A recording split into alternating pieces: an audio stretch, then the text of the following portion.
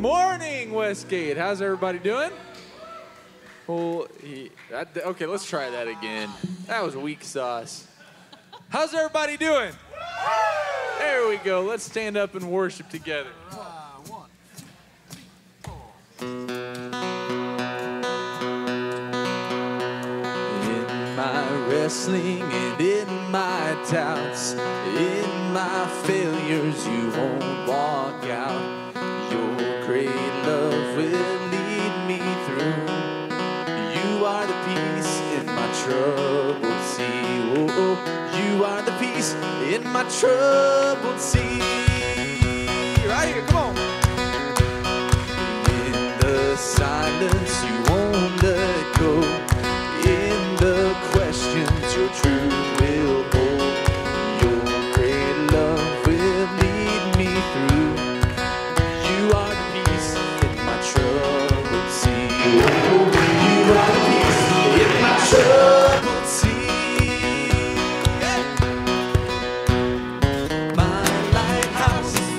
My lighthouse, shining in the darkness, I will follow you. Oh, my lighthouse, I will trust the promise. You will carry me safe to shore. Safe to shore. Safe to shore. Safe to shore. And I won't fear what tomorrow brings. With each morning I'll rise and sing. My God's love will lead me through. You are the peace in my troubled sea. Oh, you are the peace in my troubled sea. Oh, you are my lighthouse, shining in the darkness. I will follow you. Oh, my lighthouse, I will trust the promise. You will carry me safe to shore. Safe to shore. Safe to shore.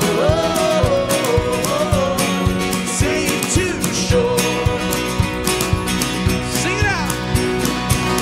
Fire before us, you're the brightest. You will lead us through the storms.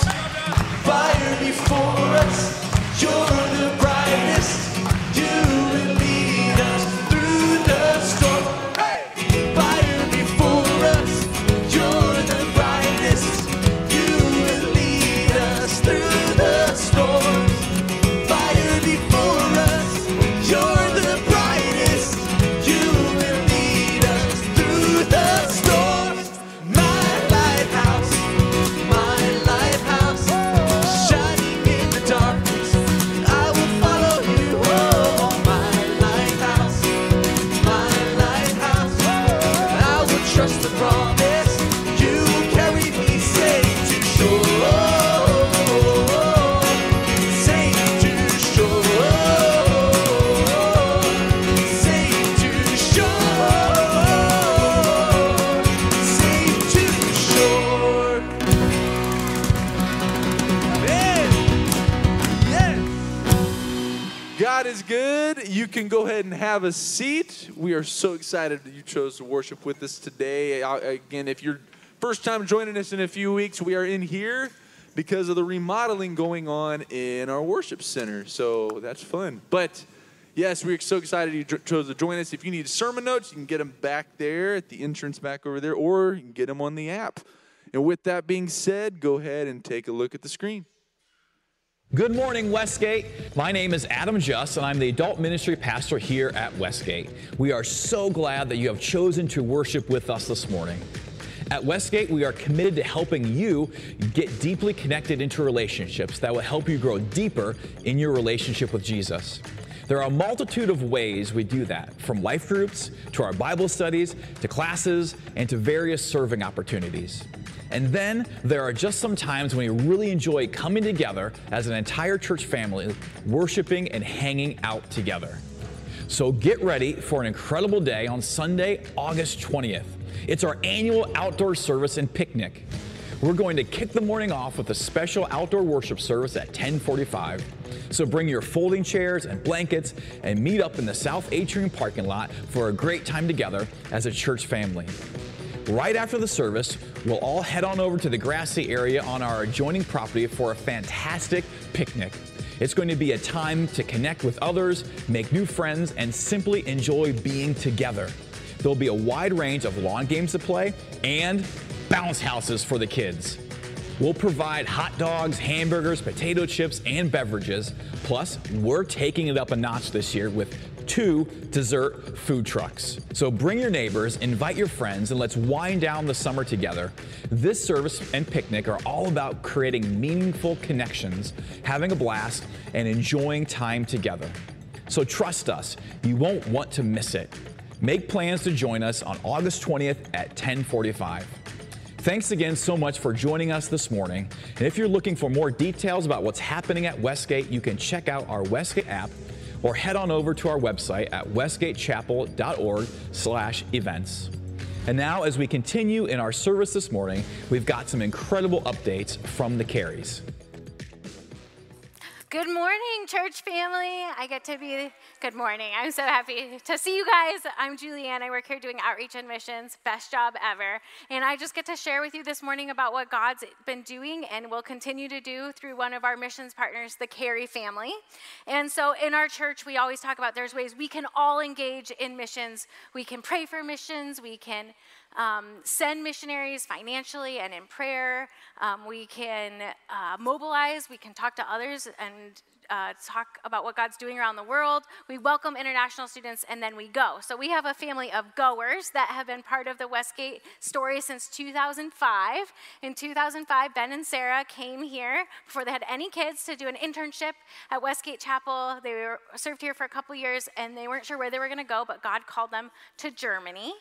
And so they've been doing this thing with the Christian Missionary Alliance where they go out for a term, which is 3, 4, or 5 years, come back for a year of home assignment, and go back and forth. As you can tell, they've had children along the way, and we are excited about what God is doing in Germany through them. They're concluding this year, so if you put up a German map, you might be asking, why are there missionaries in Germany?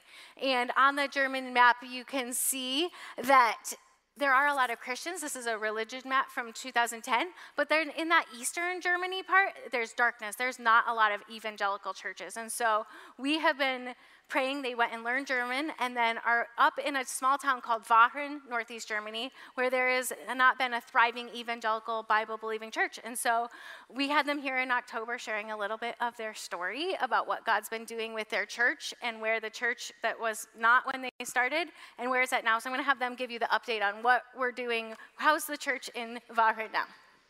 Yeah, the Internationale Gemeinde Wahren, or International Church of Wahren, we have roughly 60 to 70 people there on a Sunday morning. More than half of those people are non-believers, many of them hearing about Jesus for the first time, hearing the Bible stories for the first time.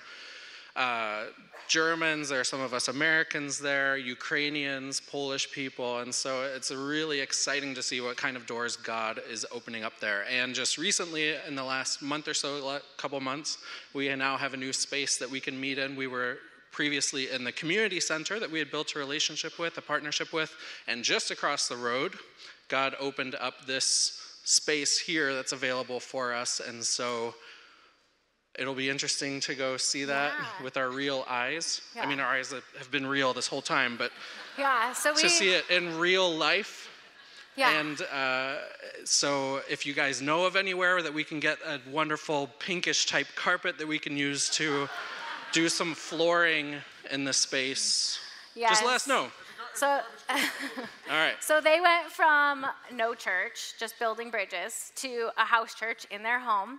And then they've been renting on Sundays, which was a huge answer to prayer in the last couple of years. And now they have a space of their own. And so we as a church have been helping, and we'll continue to send finances. So your coin races, the penny wars that came in during VBS, is going to furnish the kids' space.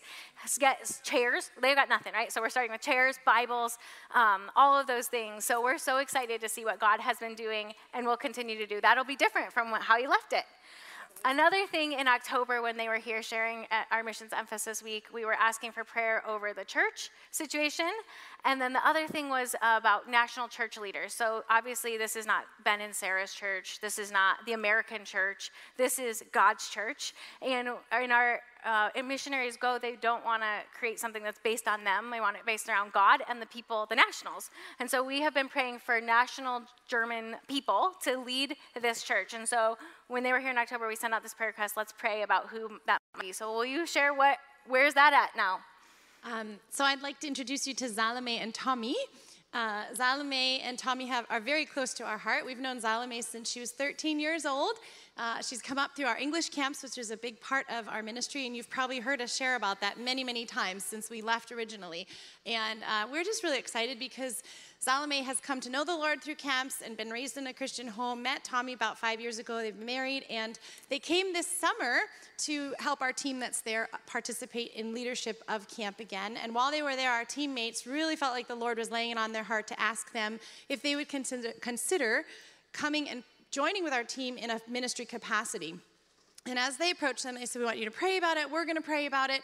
And Tommy and Salome felt like this was really what God was calling them to. And so our team furthered that question and said, well, we really see some giftings in you in pastoral care and ministry in that capacity. How about doing leadership training with the Christian Missionary Alliance and coming alongside of us, working together and becoming the pastor of the International Gemeinde Church in Waren?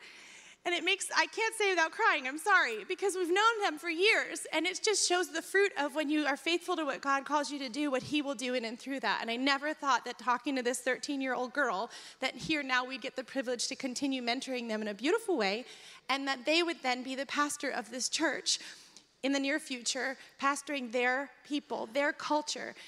So we would ask that you pray for Salome and Tommy, just as you prayed that God would send the right couple. We are so thrilled to go back now and journey with them in this new step as they continue leadership training with the Alliance, move to Waren, and we get to participate in helping them pastor their church of German people and Ukrainian people and Polish people and an international Gemeinde. Praise God, yes, that is amazing. We want to celebrate answer to prayer. Thank you, God. So those two huge prayer requests. As we said, there's lots that you guys are going back to things that are the same. You help establish your home in Germany and also things that will be different. So as we are sending you off for the next 4 years-ish, we'll see what that looks like. Will you tell me how else you want our church praying for you? What does the immediate future, starting Thursday in airplanes, and then over the term, what do you want us lifting up in prayer? Yeah, there's a lot happening starting Thursday. Thursday, we board a plane and head back to Germany, and it's just a lot of transition again. As you know, we have 4 kids, so if you would pray that we have safe travels and pray for transition back home. There's a lot of new again, and it's beautiful, and we're excited about it. If you just pray for the kids, because we go back to new schools. They just came here and did new all over again, and now we go back, and they go back to new schools because they're all in different grades again. And so even though it's home, it's a lot of new. As you heard, we've got great things going on with church. We've been gone a year. We have no idea what this building looks like with our own eyes. We have no idea some of the new families we haven't met, and we're just so excited to go back, and so that's exciting. And then 2 weeks after we arrive, we get to welcome a whole bunch of Westgate people to come and help us with camp, and that's exciting. It's fast, though. We're only there 2 weeks, so we better unpack really fast. But it's exciting, and we are super glad to see what God's doing in and through that, because it's the Zalames and people that come up through those English camps, and you get to participate in that, and we love that. So yeah, your prayers are very, very much appreciated. And if you don't know yet, guys, God works through prayer. And it's an honor to be able to join in prayer with you guys. And we love and appreciate and value that very much. We'll pray now. We're going to invite Paul and Diana and the Carey kids up to pray. And also we're praying this Wednesday at Missions Prayer. As we said, we want to be a sending church that sends in finances and support, encouragement.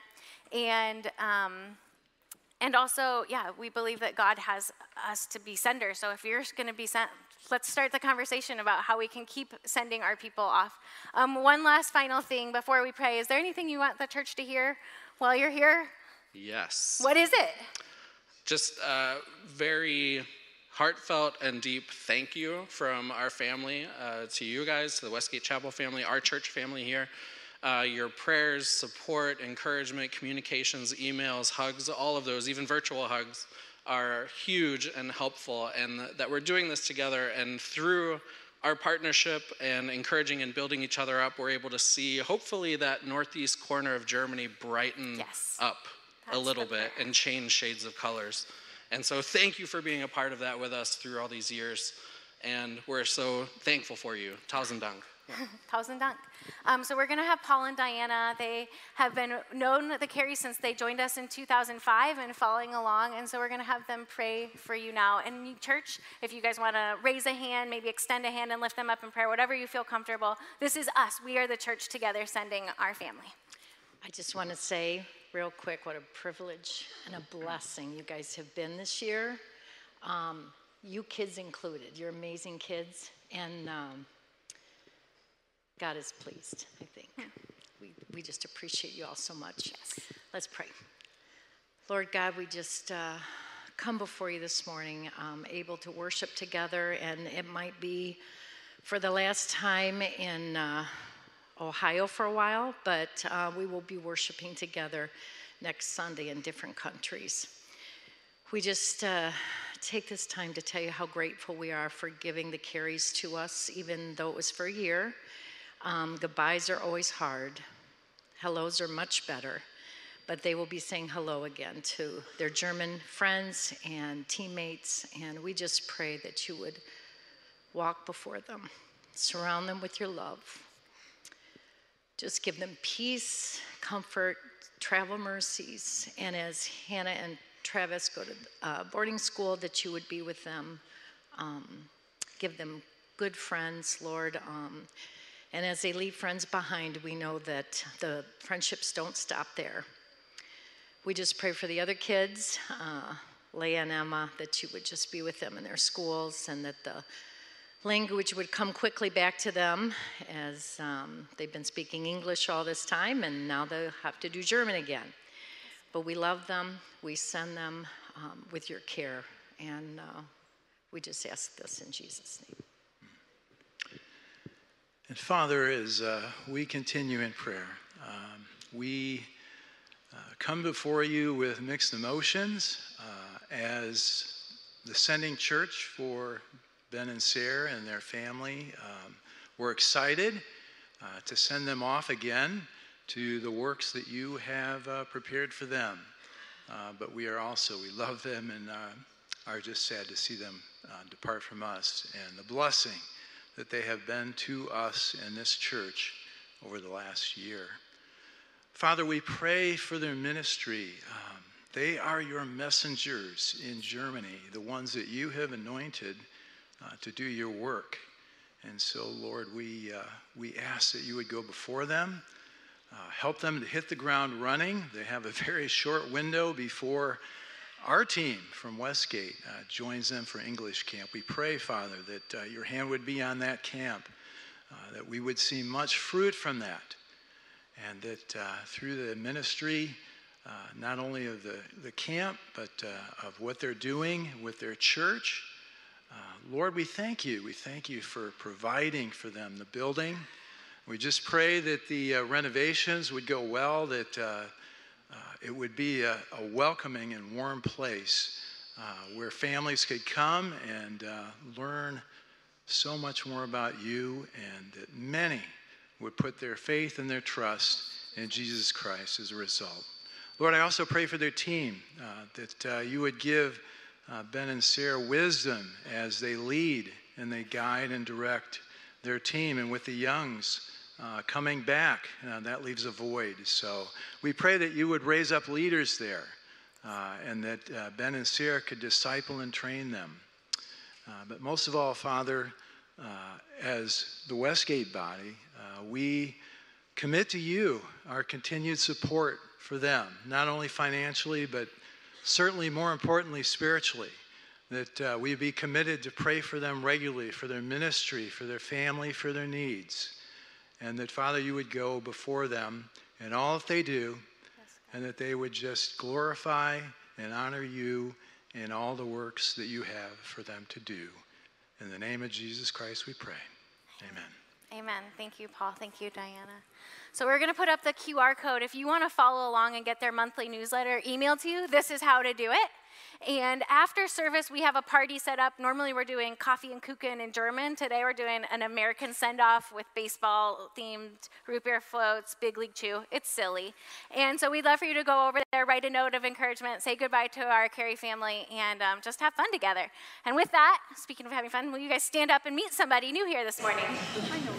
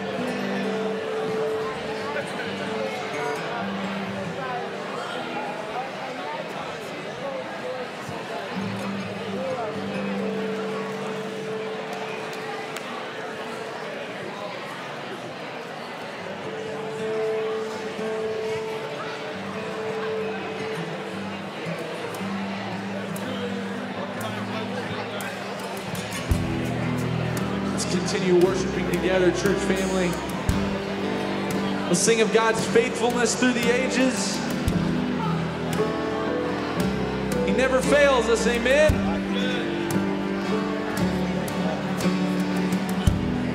God of Abraham, you're the God of covenant and of faithful promises.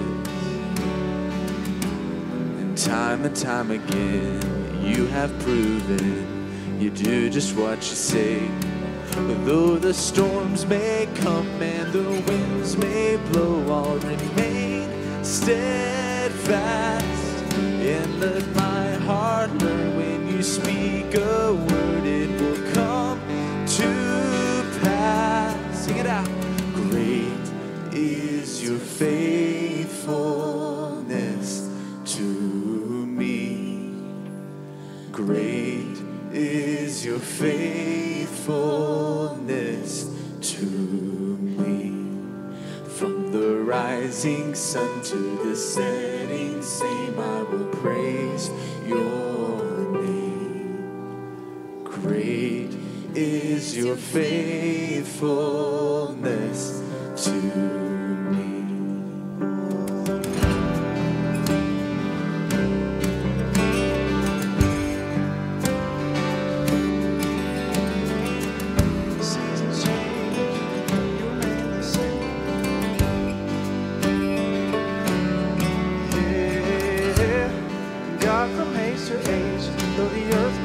Away, your word remains the same.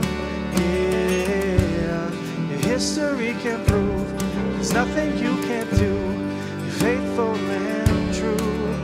Oh, the storms may come and the winds may blow, I'll remain steadfast.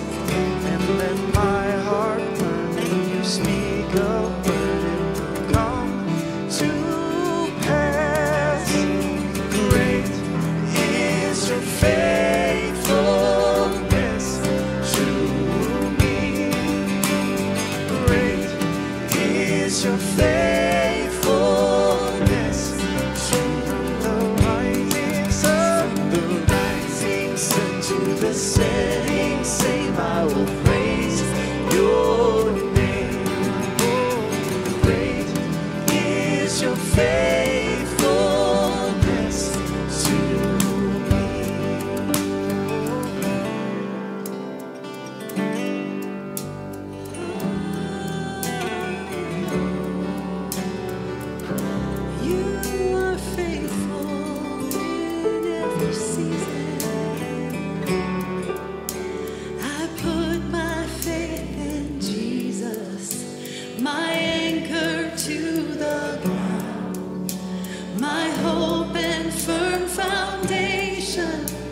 He'll never let me down. I put my faith in Jesus, my anchor to the ground, my hope and firm foundation. He'll never let me down. I put my faith in Jesus, my anchor to the ground. He's my hope and firm foundation. He'll never let me down. Oh, I put my faith in Jesus, my anchor to the ground. He's my hope and firm foundation. He'll never let me down. He'll never let me down. Great is your faithfulness to me. Great is your faithfulness from the rising sun to the setting sun. I will praise Lord every season. Great is your faithfulness to me.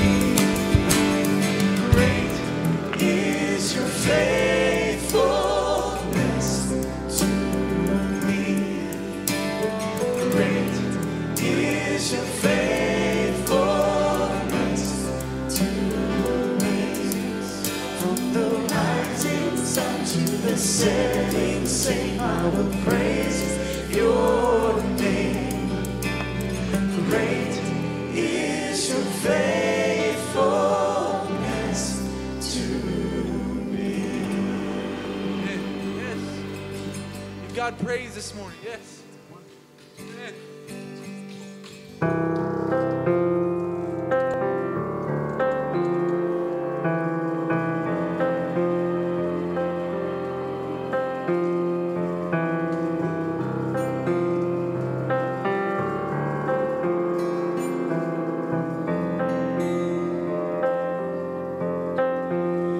Behold him now, the King has entered in.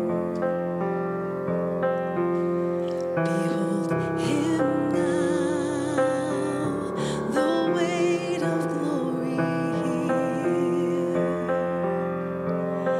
As he arrives in victory, open your eyes to majesty. Behold him now. Behold him now. King of heaven, we bow in reverence as the train of your robe fills this temple. As the train of your robe fills this temple.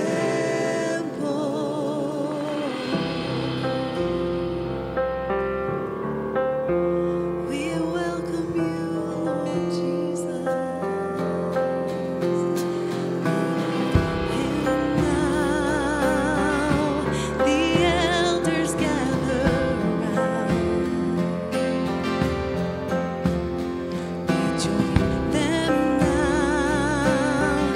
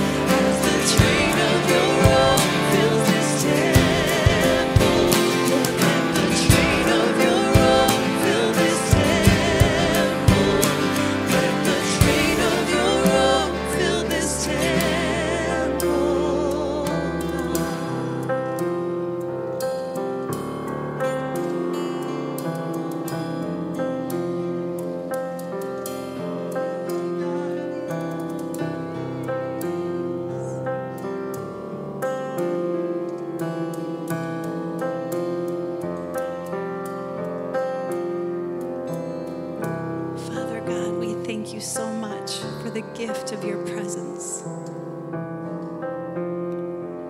Thank you that Jesus made a way for us to walk in communion with you, to abide with you, Lord Jesus, to press in and receive all of your character, Father. Lord, I pray that if there's anything in our lives that are blocking us, that are keeping us from experiencing the fullness of who you are, Lord, I pray that you would remove it. Lord, give us ears to hear the word that you have for us today. In your holy, holy name we pray. Amen. We're going to continue in our worship this morning through the act of giving. So if those of you who are sitting on the aisle could take the black tithing buckets and pass those out to the ends, we'd be grateful. Thank you.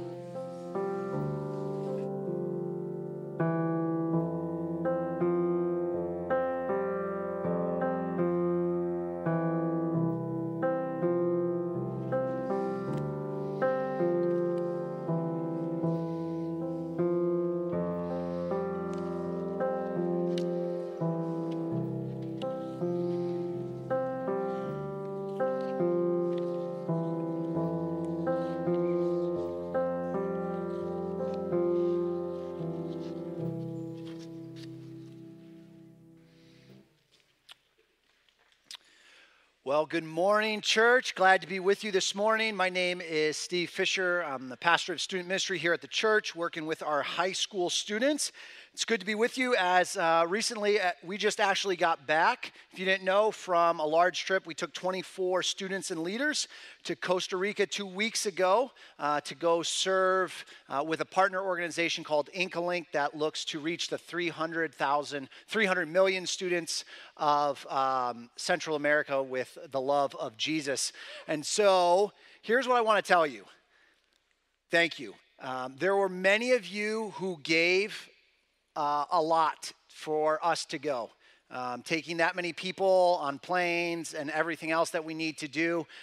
You gave financially so that others could go. Thank you for sending us. Thank you for parents that trusted me and other leaders with your young student to go to another country and serve the nations, right? We talk about we want to serve the neighbors, our neighbors, and the nations, and so you sent them.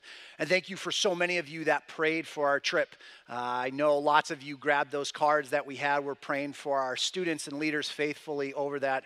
We had an incredible time, and you'll hear more of that at the end of August. We kind of have a testimony Sunday where you'll hear from students that went on that trip, including others, and so I would encourage you for that. But we saw students hear from God, respond to him. We had 2 students that got baptized in the back of the church where there's like this river/creek coming down the mountain. It was the coldest, dirtiest thing I've ever baptized anyone in, and it was amazing.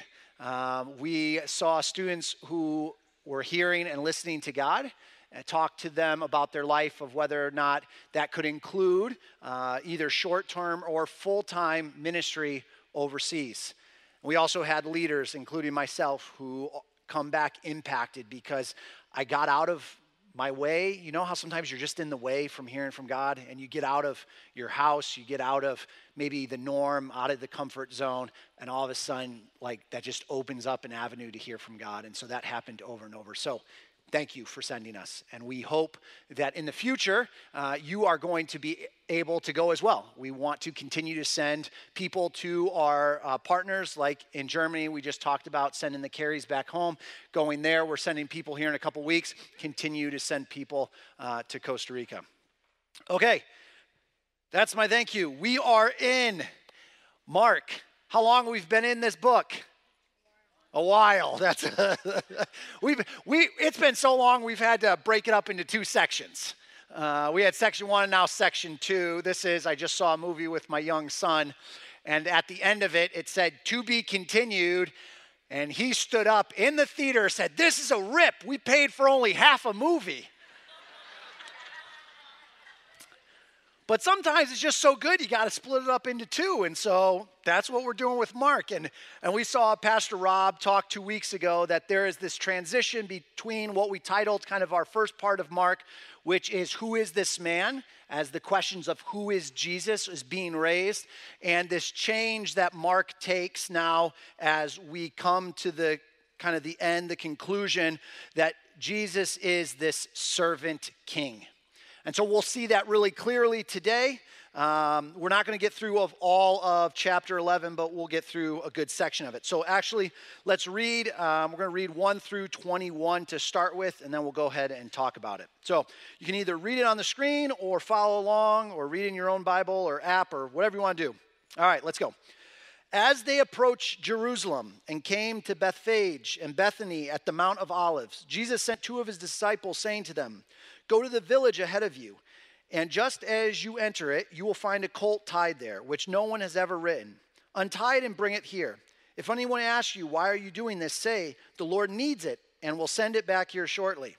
They went and found a colt outside in the street, tied at a doorway. As they untied it, some people standing there asked, "What are you doing untying the colt?" They answered as Jesus had told them to, and the people let them go.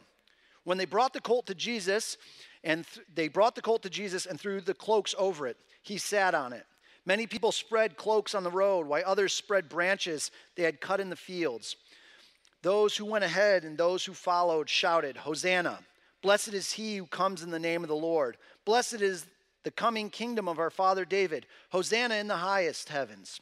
Jesus entered Jerusalem and went into the temple courts. He looked around at everything, but since it was already late, he went out to Bethany with the 12. The next day, as they were leaving Bethany, Jesus was hungry. Seeing in the distance a fig tree and leaf, he went to find out if it had any fruit. When he reached it, he found nothing but leaves, because it was not the season for figs. Then he said to the tree, "May no one ever eat fruit from you again." And his disciples heard him say it. On reaching Jerusalem, Jesus entered the temple courts and began driving out those who were buying and selling there. He overturned the tables of the money changers and the benches of those selling doves, and would not allow anyone to carry merchandise through the temple courts. And he taught them, and he said, "Is it not written, 'My house will be called a house of prayer for all nations'? But you have made it into a den of robbers." The chief priests and the teachers of the law heard this and began looking for a way to kill him, for they feared him, because the whole crowd was amazed at his teaching. When evening came, Jesus and his disciples went out of the city. In the morning, as they went along, they saw the fig tree withered from its root. Peter remembered and said to Jesus, "Rabbi, look, the fig tree you cursed has withered." We're going to stop there. All right, so our story starts, Jesus is coming to Jerusalem for Passover. This is one of the feast. Well, this is the feast that you need to be in Jerusalem to have your sacrifices be performed at the temple, right, for the atonement of your sins. And so people are coming from all over to come to the temple. And as Jesus comes, and sometimes we call this, right, like his triumphal entry, right? His grand entry into Jerusalem. We have people greeting him as though he is a king. They're shouting and saying that the kingdom of David is coming. This is going to be the king. And so we clearly do get this switch from at one point Jesus saying, "Hey, don't tell anybody who I am," to now the masses praising him as he comes in. And yet he comes in differently than with a huge army or on this, great steed. Instead, he comes in on a donkey. This goes back to the prophecy hundreds of years earlier when in Zechariah 9:9 it says this about the coming kingdom: "Rejoice greatly, daughter of Zion. Shout, daughter of Jerusalem. See, your king comes to you, righteous and victorious, but lowly and riding on a donkey, on a colt, the foal of a donkey." And so at one sense, Jesus is the king. We'll put king on the right today, the king, and yet he is also coming in lowly on a donkey as a servant. And so we get him riding in. The crowd is waving these leaves, right? We celebrate this often at Palm Sunday. They're screaming for him. They're all about Jesus. And Jesus gets there, and it says he goes to the temple. It's just interesting as I'm reading this. So he gets to the temple, but then what does it say? It's like it's already late. So he kind of looks around, and he heads back home. Do you ever have, a big trip you're on and you have some plans right when you get there, but the travel maybe is long and you're tired and you get there and you look around and you're like, maybe tomorrow. You ever done that? Maybe tomorrow. And so I wonder, as Jesus comes in and he sees what's going on, I know he knows what's going to happen next, and maybe tomorrow. And so he goes out, he goes back, and he stays in the house of Bethany, probably Lazarus' house and his sisters. And he's going to come back in, and that's where I'm going to spend a lot of time on. When he comes back in, we get this story of a fig tree. We get a story of then him clearing the temple. And so as we talk about this is often a passage that confuses people, right? He comes and he looks for this fig, you just heard it, and it's not the season for figs. Like, what is he doing? And then he curses this tree. In fact, this passage is used, my friends know this, I love debates. It's like my favorite thing in the world. I love listening to debates. And so often people will use this to criticize Jesus' deity. One, in that, shouldn't he know that there's no figs if it's not fig season? Like, what's he doing? And then secondly, if he's supposed to be this righteous God, why is he cursing this fig tree that didn't do anything wrong, and now he's causing it to wither and die? And so people, they use this verse, and I think they use it because we don't understand some of the backstory or some of the other things to really get what is Jesus teaching. So let me give you the first one. Figs and fig trees in the Old Testament, because remember, Jesus is Jewish. He would have read his Old Testament. Hopefully you have read some of it as well. He would have seen this over and over, that many of the prophets used the fig tree in a way to talk about the people of Israel, of whether they were doing well, both really physically and spiritually, or if they were not doing well, then the tree would be withered or devoured or scorched. If it was doing well, then it was producing tons of figs, and there was plenty of figs to go around. They would even say things like in 1 Kings 4:25, when talking about Solomon's reign and that there was peace there, it says, "And in Judah and Israel lived in safety, from Dan even to Beersheba, every man under his vine and under his fig tree all the days of Solomon." This is used actually several times of if every man has his own fig tree, it's like the people of Israel are doing well. If you remember when the spies go in to look at the promised land and they bring back grapes, pomegranates, and figs. Because it was this representation of God's abundance, his provision, his protection. But then as the people rebel against God, as they devote their hearts to idols, we see that the figs go from being ripe and full and multiplying to being withered, to being struck down. Amos says it this way when speaking on God's behalf: "I struck you with blight and with mildew. Your many gardens and your vineyards, your fig trees and your olive trees, the locust devoured. Yet you did not return to me, declares the Lord." Constantly is this someone came up afterwards and said, "You really need to use the word figurative in this talk." I had it in the first, but I was like, okay, I will. Okay, so the fig tree is representing figuratively what is happening in the hearts of the people. Jeremiah, at one point, chapter 24, sees two baskets. God shows him two baskets. So God is even using this for the people. He said, look, there's one basket that's full of ripe, juicy, right, nutritious figs. Nutritious isn't in there, but you get the point. And the other one is withered and rotted and is good for nothing. And he talks about the people that have been exiled, that there is a remnant, that there is a group that stays faithful, and that they will be blessed and will multiply just like the healthy figs. But there's those that have turned away, have abandoned God, and they are like the rotted basket of figs, good for nothing. This is used over and over in our Bibles. So much so that I even, as I'm like, you're doing word studies as a pastor, I'm sitting down and I'm like, okay, I'm looking at figs. I want to find every time in the Bible it talks about figs. And I'm going, and the first time the fig tree is mentioned, do you know where it's mentioned the first time in the Bible? Genesis chapter 3. As Adam and Eve sin, they realize their nakedness and shame. And you know what it says? They take fig leaves to hide, to cover themselves up.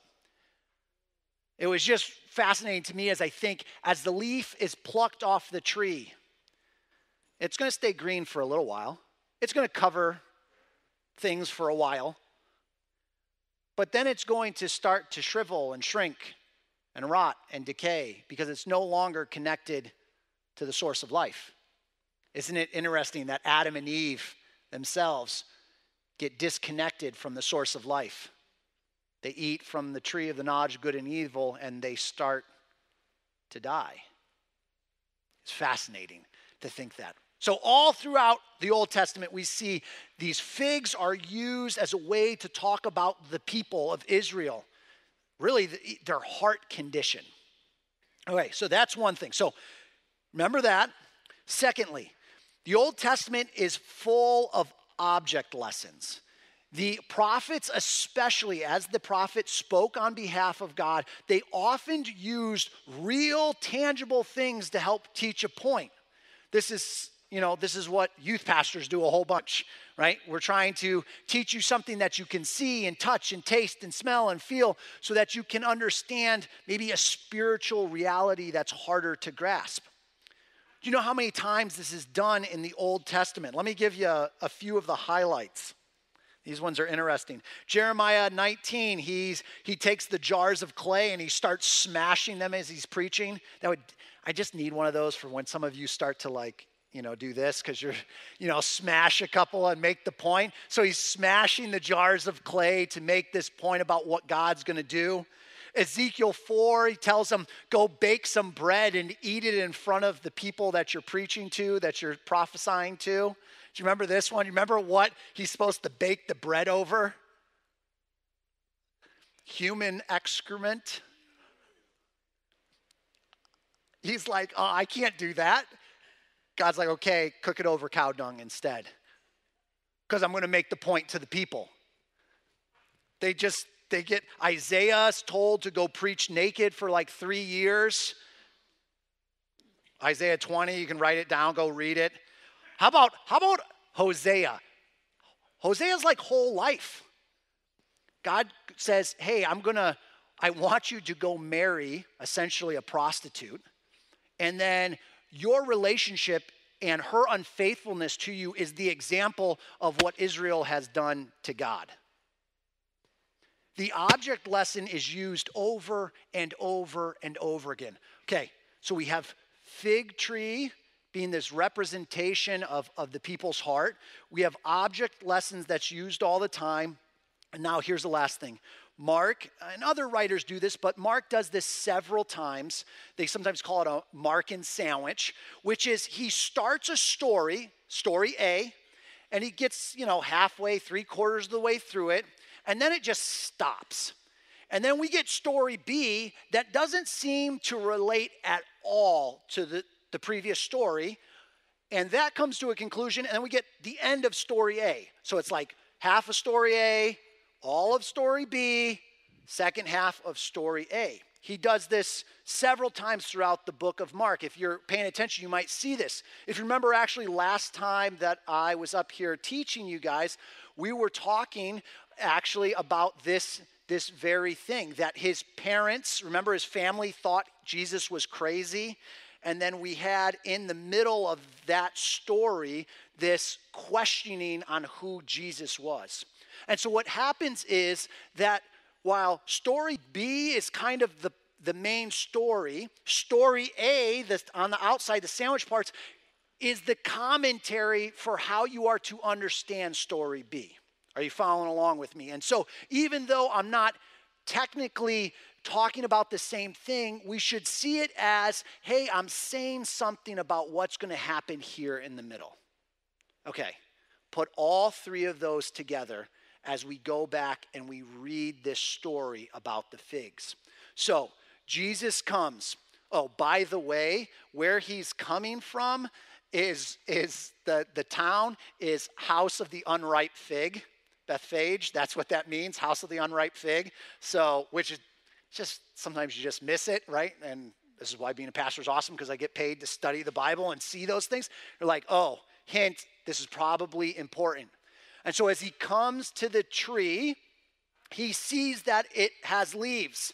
That's actually a real fig tree in Israel, right? The land was full of them. And so he sees that there's leaves on the tree, and being hungry, he goes to search if there's anything there. He doesn't find anything, just leaves. There's no fruit. And so he curses it, which has really stumped people before. Like, what is happening? So here's a couple thoughts. One, that a fig tree, this is in like the spring, the figs are normally ready in the fall. But in the early part of the spring, you have these little baby figs. There's a technical name for them. I tried to pronounce it like 10 times. I couldn't, so we're calling them baby figs, okay? There's baby unripe figs.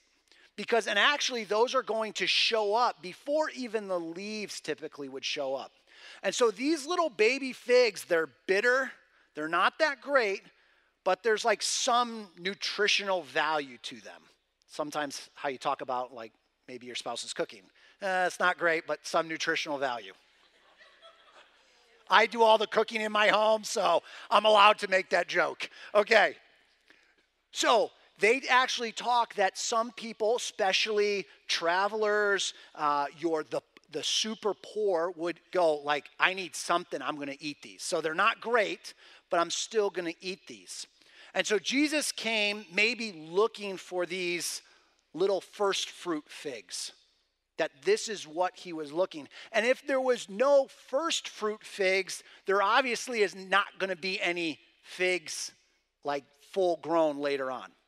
So that's what some people think. The other one, here we go, full on figs, is that they talk about that obviously not, there's lots of variety of figs, and that there would have been some figs in the area, while kind of more unique and sparse, that would have developed and ripened earlier.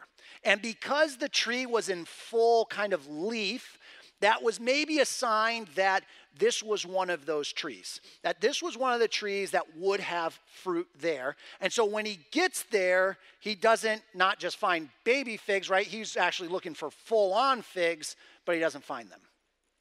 Here's what and those could both be true. Here's what I have the problem with, though. As I read Mark tells you it's not the season for figs. Like, why would he say that if that was the point, right? Like, oh, this fig tree should have had it on there. No, he said it wasn't the time. And so here's what which I believe what some commentators, scholars would say, the point's not the fig tree. It never was the fig tree. And so the fact that there isn't any figs is supposed to clue you in that he's trying to teach them something. And what is he going to teach them? Well, they come into now the temple. So Jesus is walking, curses the no fruit fig tree.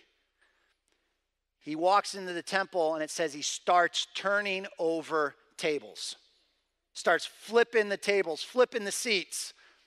This is, any of you have children or was that child that when they lost the board game, Monopoly, what'd you do with it? Sorry, can't play anymore. This was me as a child. I got grounded because I was such a bad loser. I'd rather flip it before the actual count, because then you can't really tell who won, who lost. Jesus comes in flipping tables. And so was he hungry because he didn't get breakfast? Hangry? No. Here's what's going on. As he comes in, remember, there are tens of thousands of people coming to the temple to worship, to offer their sacrifice as they're supposed to. And as they come in, as they travel in, they're going to need animals to sacrifice. For many, it would have been too hard to try to bring anything. And so they would have had to buy animals when they get there. Many of you have been long-time students of the Word. You know this, okay? So let me remind you of what you know. And for maybe some of you, you go, okay, this is new, so pay attention. But as he comes in, the temple is set up kind of like a rectangle that gets smaller and smaller with different courts as you go in. But the opening court was called the Court of Gentiles.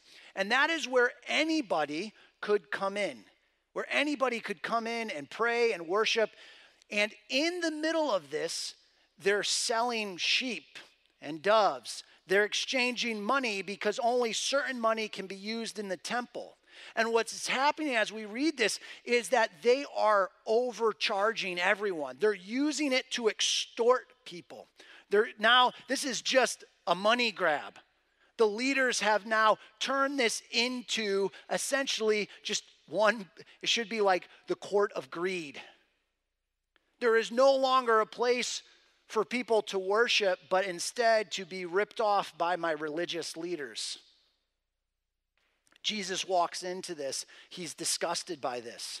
Remember, this is happening right after they're waving the leaves for him, Hosanna, Hosanna, and then are going to just crucify him a few days later. And he comes into a hustle and bustle of the temple. Maybe on the outside you look like, wow, something's really happening here. This is great.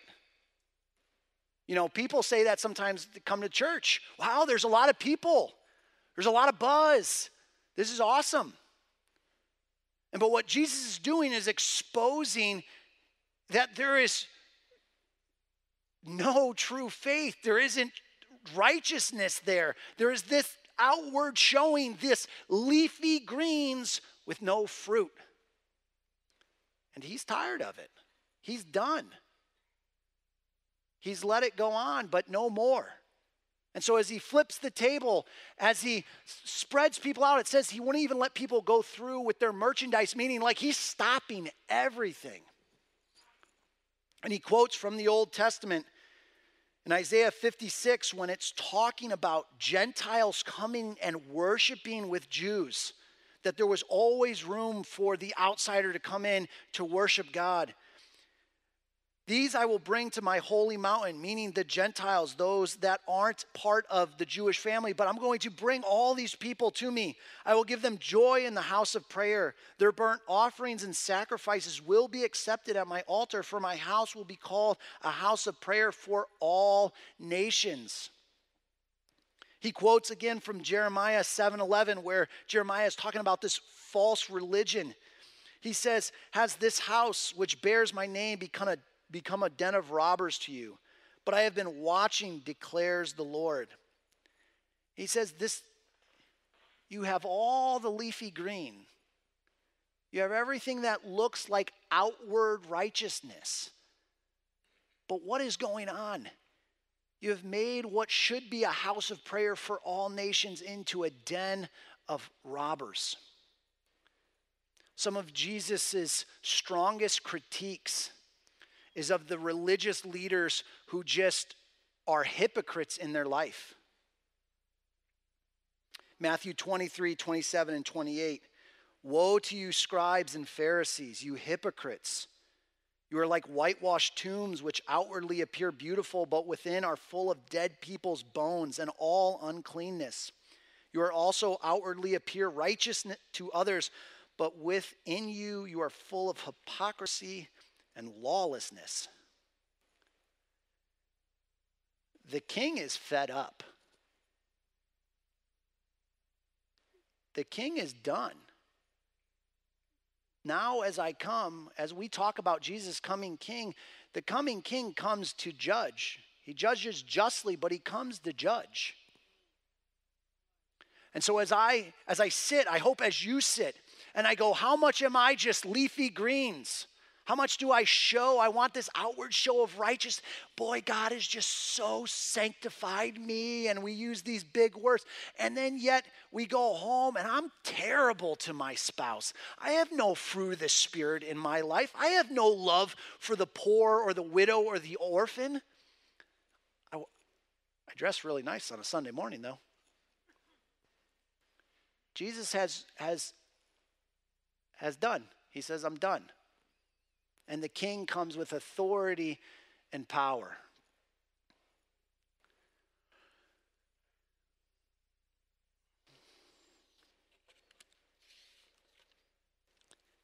We get back to the end of story B, or story A. We start with him cursing the tree, then we come in him flipping the temples, and then as they come back the next morning, Peter, always quick to speak, what does he say?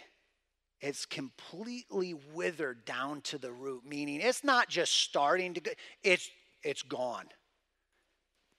There is nothing left of it. There's no leafy greens left. There's no semblance of a healthy tree. It is finished. It's finished. And this is true, right? As God comes back, as Jesus comes as coming king, we talk about that, right? For Christians in this room, right? That's like this glorious thing. We sometimes can't wait till Jesus comes, right? Jesus come, because it's our like blessed hope. And then yet you realize when you go, Jesus come, that also means judgment and finality to those who are not connected to him. Luke 13, 6 through 8, Jesus says this parable. A man had a fig tree growing in his vineyard, and he went to look for fruit on it, but did not find any. So he said to the man who took care of the vineyard, for 3 years now I've been coming to look for fruit on this fig tree and haven't found any. Cut it down. Why should it use up the soil? Sir, the man replied, leave it alone for 1 more year, and I'll dig around it and fertilize it. If it bears no fruit next year, fine. If not, then cut it down. I was thinking of this as I'm just reading these passages, and Jesus comes and, right, he overturns the temple. He is bringing judgment on the temple, the corruption that is happening. And for those that when we feel like justice isn't being served, we want the king of justice. We want him to come and do something. And he's going to. But then I'm sitting there going, man, maybe I should be more like that farmer in the parable when I think about this. Because when Jesus comes and he curses the fig tree, there's a finality to it. It's done. And I don't know about you, but like I still have family members that are far from Christ. Do you guys, I still have friends that don't know him. I have neighbors that don't know him. Why am I wanting Jesus to come back when really I should be going, can you wait a little longer? When the king comes, he comes the judge. And that's a great thing for those of us who are with him and are going to be declared righteous through him. But man, like, God, 1 more year. Wait 1 more. Maybe this person will come back. I think this is where it talks about, there's 2 passages that reminded me of this. First in 2 Peter 3:9. The Lord is not slow in keeping his promises, as some understand slowness. Instead, he is patient with you, not wanting anyone to perish, but everyone to come to repentance. As the band comes up, I'll read you another one here. This is Romans 2, 3 and 4. So when you, a mere human being, pass judgment on them, and yet you do the same thing, you think you will escape God's judgment. Or do you show contempt for the riches of his kindness, his forbearance and patience, not realizing that God's kindness is intended to lead you to repentance? God is patient with us. When we talk about a king who's going to come and judge, we should think of it in the context, he is waiting. He doesn't want any to perish. His slowness is so that you would have every opportunity to repent, to come to him. For every opportunity for your child, for your mother and your father, for your best friend. He's not slow in keeping the promise as the coming king with authority and power. He is patient. His kindness is meant so that it would lead you to repentance. Can I give you kind of maybe 3 closing applications for this? I think this is a pretty stern warning for us Christians, for those that are the religious ones, that God is not happy with just this outward show. We read it, come on, you've read it over and over. And we like to put the Pharisees and the teachers of the law, oh, I would never be like that. But I think we need to question and look, what is being produced in my life? Is there fruit? Because if I'm connected to Christ, it says that the Holy Spirit, it's going to bear fruit in you. You just don't and I get some figs. I don't just try harder and get figs. No, I stay connected to him that will bear fruit. And so when my life is no fruit, but all leaves, it's a condemnation that we are hypocrites, that we are not connected to the vine. Is there fruit in your life? Secondly,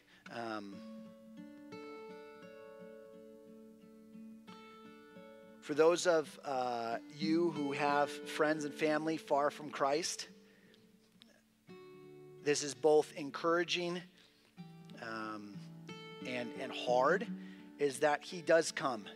There's a point where it's done. There's no more chances, right? I've given you every chance I can. But then I'll let you go. If you don't want to bear fruit, great. You will never bear fruit again. Man, so pray for those people in your life and ask God that his kindness, his patience would lead to repentance. And then maybe lastly, if you are in this room and you have never put your faith in Christ, it is not too late to start bearing fruit. You could say man, I've missed the best opportunities in my life, or man, I've been bearing some bad fruit. I've had some rotten figs for a lot of years. Man, it is never too late to turn that over to Christ and to say, hey, would you change me? Would you give me a new heart? Would you take what is hard and make it soft? And then would you do something in my life? That's simply just saying, man, I've sinned, I've repented. You're Lord of my life. And if that's you, you could pray that as we sing. You can pray that after the service. We have people waiting to pray with you in the back. It is not too late. You could start bearing fruit before you walk out of this door. Let's pray. Dear God, I pray that our lives, we would not have withered hearts like the withered figs, but that we would stay connected to you, that we would not be hypocrites, that we would not just be waving leaves, but that you would bear much fruit in us. We thank you that you are patient with us, with others, and with me personally. You are patient. You want none to perish, but to come to life in you. Amen.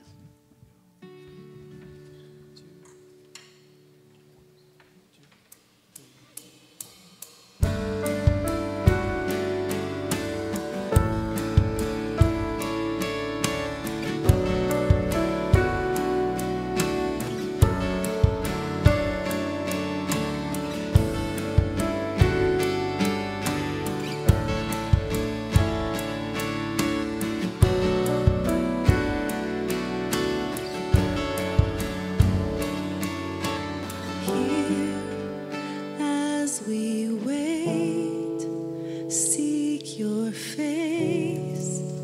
Come and make your throne upon our praise. Here in this place, have your way.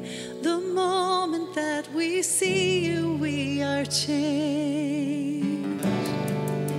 Show us your glory. Show us your glory. In wonder and surrender we fall down. Show us your glory. Show us your glory. Let every burning heart be holy ground.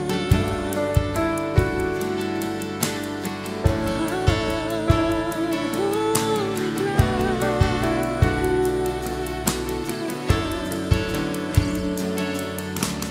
Here, not by power, not by might, but only by the cross we come alive.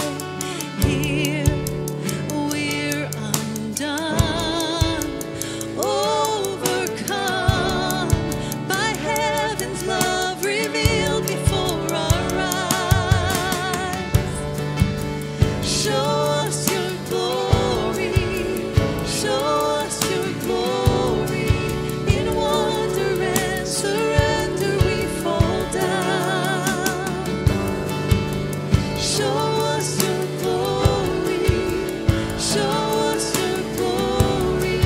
Let every burning heart be holy ground. Show us your glory. Show us your glory. In wonder and surrender we fall down. Show us your glory. Show us your glory. Let every burning heart be holy ground.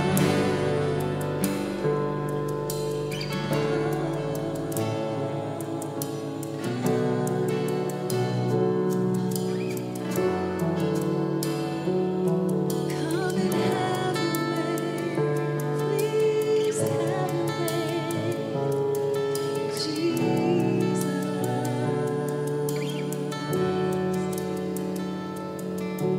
Chains fall, fear bow, here now. Jesus, you change everything. Lives healed, hope found, here now. Jesus, you change everything. Chains fall, fear bow, here now. Jesus, you change everything. Lives healed, hope found, here now. Jesus, you change everything.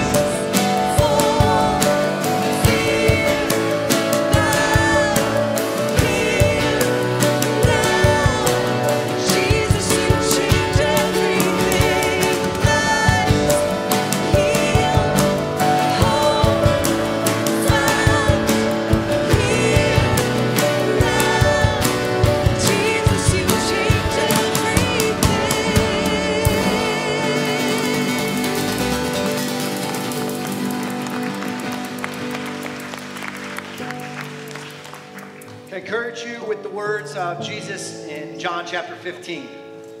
He says, I am the vine, and you are the branches. If you remain in me and I in you, you will bear much fruit. Apart from me, you can do nothing. If you do not remain in me, you are like a branch that is thrown away, and it withers. And such branches are picked up and thrown into the fire and burned. If you would remain in me, and my words remain in you, ask whatever you wish, and it will be done for you. This to my Father's glory, that you bear much fruit, showing yourself to be my disciples. God, we ask that you would bear, through the power of your Spirit, much fruit in our lives. Apart from you, we can do nothing. Can't just try harder, be better. It's only staying connected to you. So as a church, would we do that? Would we stay connected? Would you produce much fruit in our lives for your glory? In your name, amen. Have a great Sunday, guys. We'll see you here next week.